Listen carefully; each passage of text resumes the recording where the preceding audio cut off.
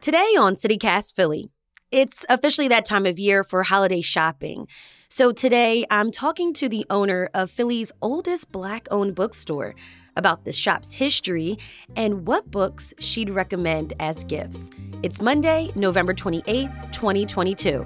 I'm Trenae Nuri, and this is CityCast Philly.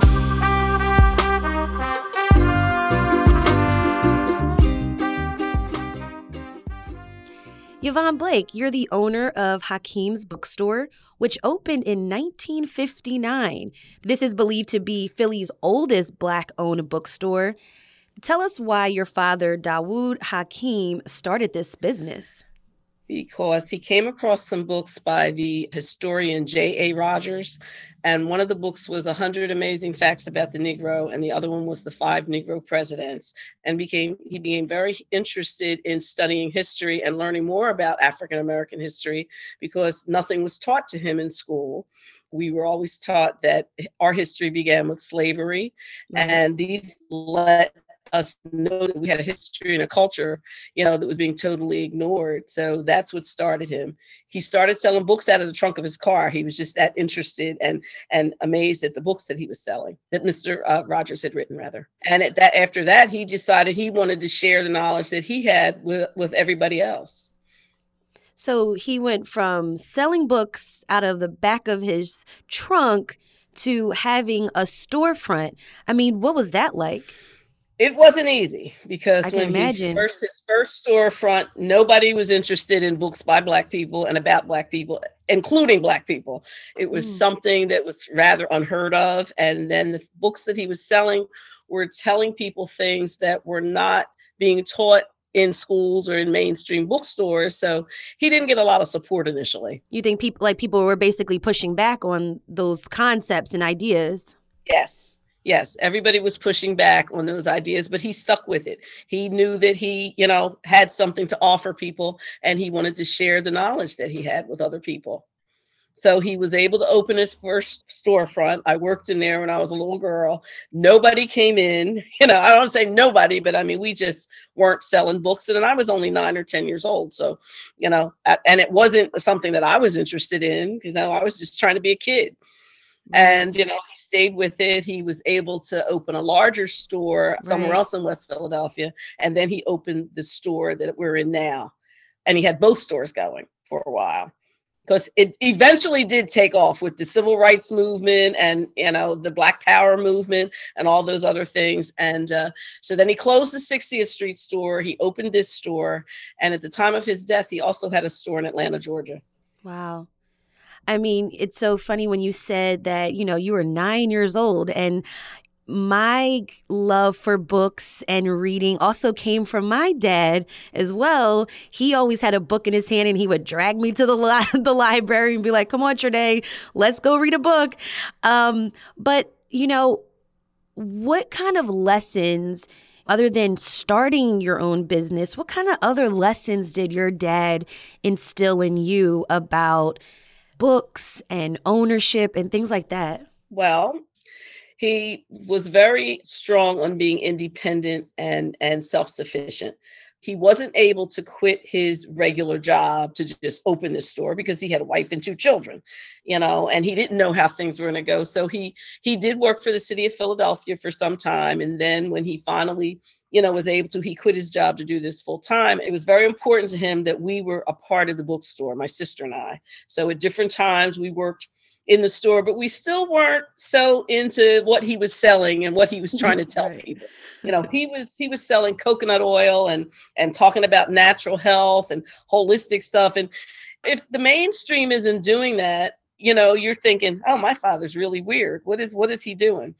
So it wasn't, of course, until much, much later that I realized the impact of what he started. And unfortunately, he passed away 25 years ago. And, by that time, I realized what was going on here. And, we told him that we would keep the store open as long as we could, after he passed. And, that's what I'm doing here. And you have, and the bookstore has been open for 63 years now. A lot has changed in that time. Like you mentioned, the civil rights movement, Black Power movement, the beginning of the internet, a global pandemic, buying books from Amazon. How have you and your family managed to keep the doors open for so long? It hasn't been easy. We almost closed a couple of times because at the time that he passed, I had a full-time job. I didn't retire until 2013 from my regular job. So I was trying to run the store and work my job. And we had other things happening. There was a SEPTA L project in this area, and it shut down a lot of stuff. We were only open at one time 2 days a week. 2 days a week. Wow. And I was really thinking about closing the store because it was just really getting to be too much. And that was around 2018. And one of the local newspapers got a hold of the story that Philly's oldest Black bookstore was thinking of closing its doors. And that was a turning point for us. Longtime customers that knew my dad started coming into the store. They were telling me they didn't even know the store was still open because they knew he had passed. Some had moved out of the area, but the response was unbelievable. And we even had people come in, young gentlemen who had unfortunately been incarcerated and said, your father made a big impact on my life. You know, my father started prison mail order. He started shipping the books to the prisons. And I have a customer right now who still comes in and purchases books and said, your dad really helped me through a really bad time in my life. So he was all about teaching African Americans pride, and he was all about education.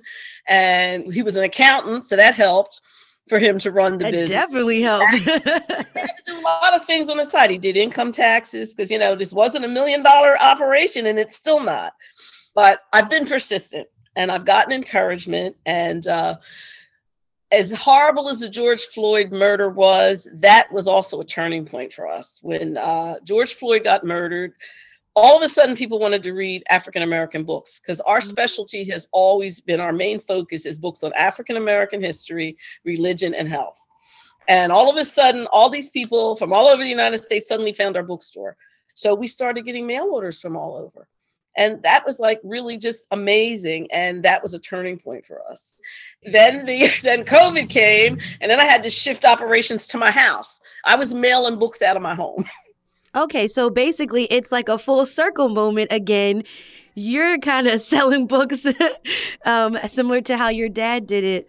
Yes. And Yvonne, you're continuing your father's legacy, and similar to your children are helping you, your grandchildren are helping you maintain the bookstore. How is it working with family? Because I know that sometimes that could be a little problematic too. But how is it? What is it like, getting to work with your family in this legacy? Well, my daughter, I just have one daughter, and she has a full-time job. So she helps out part-time. And she also worked alongside my father before she went to college and after. So she's a big help to me because, as I said, I wasn't here working in the store prior to his really getting sick and prior to his passing.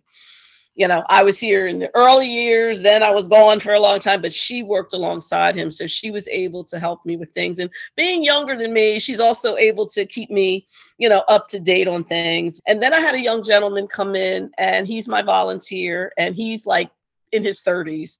And he's also helped me to move into the 21st century because, you just have to. And he's the piece that helps me connect with young people.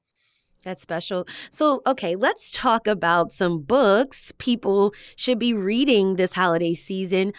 Anything new at Hakim's that we should know? Well, we've just ordered, we're waiting for it to come in, Michelle Obama's book.